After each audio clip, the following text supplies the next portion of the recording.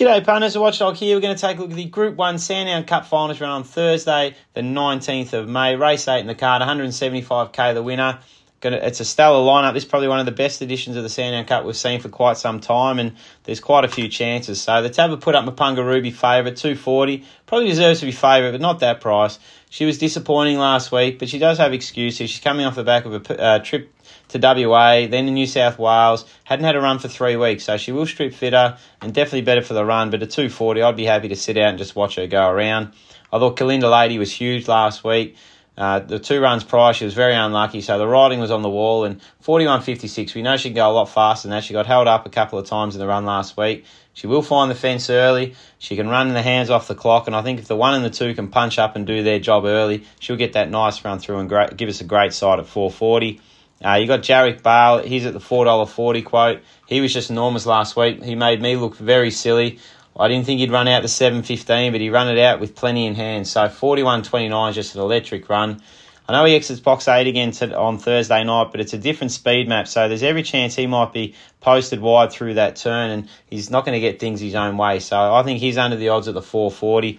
Then you got Untapped at the 550. She was brilliant last week, but she did get a cheap lead, so I don't think she's going to have her own way this time. You got Golden Quest in 6, who went 6.01 last week to the first marker, where Untapped went 6.06. So Golden Quest could punch up and keep her out, and if she has to work hard, she is vulnerable late Untapped, and at the 550, I think it's well and truly under the odds. Gypsy Wong at the 11, you've got to respect her, 4-time Group 1 winner. Tad disappointing last week, but she does tend to step up for these finals, and yeah, as I said, 4-time Group 1 winner, you can't argue with that, and at $11, she's definitely worth a look. And then you've got Orca at $18 and $3.40 to place. So I think the place option's the way to go there. We know he's up to this level. He's already been Group 1 placed. He's racing with confidence, picked up Mapunga Ruby last week, and he can lead or come from off the speed, and he scrapes the paint. So everything points to him being a great value bet at $3.40 to run a drum. It's going to be a great lineup, a great race. Plenty of action throughout. I think we'll see a few different leaders. If we had $20 to invest in this race, we're going to go a trifecta to start. 3 to win, 1, 2, 4 to run second, 1, 2, 4, 6, 7, 8 to run third. For $5 to get us 33.33%.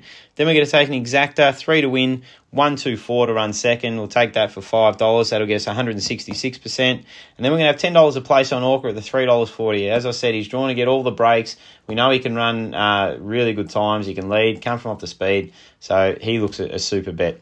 Good luck to all the punters out there. Remember, you can watch all the action via the Watchdog app, and please gamble responsibly.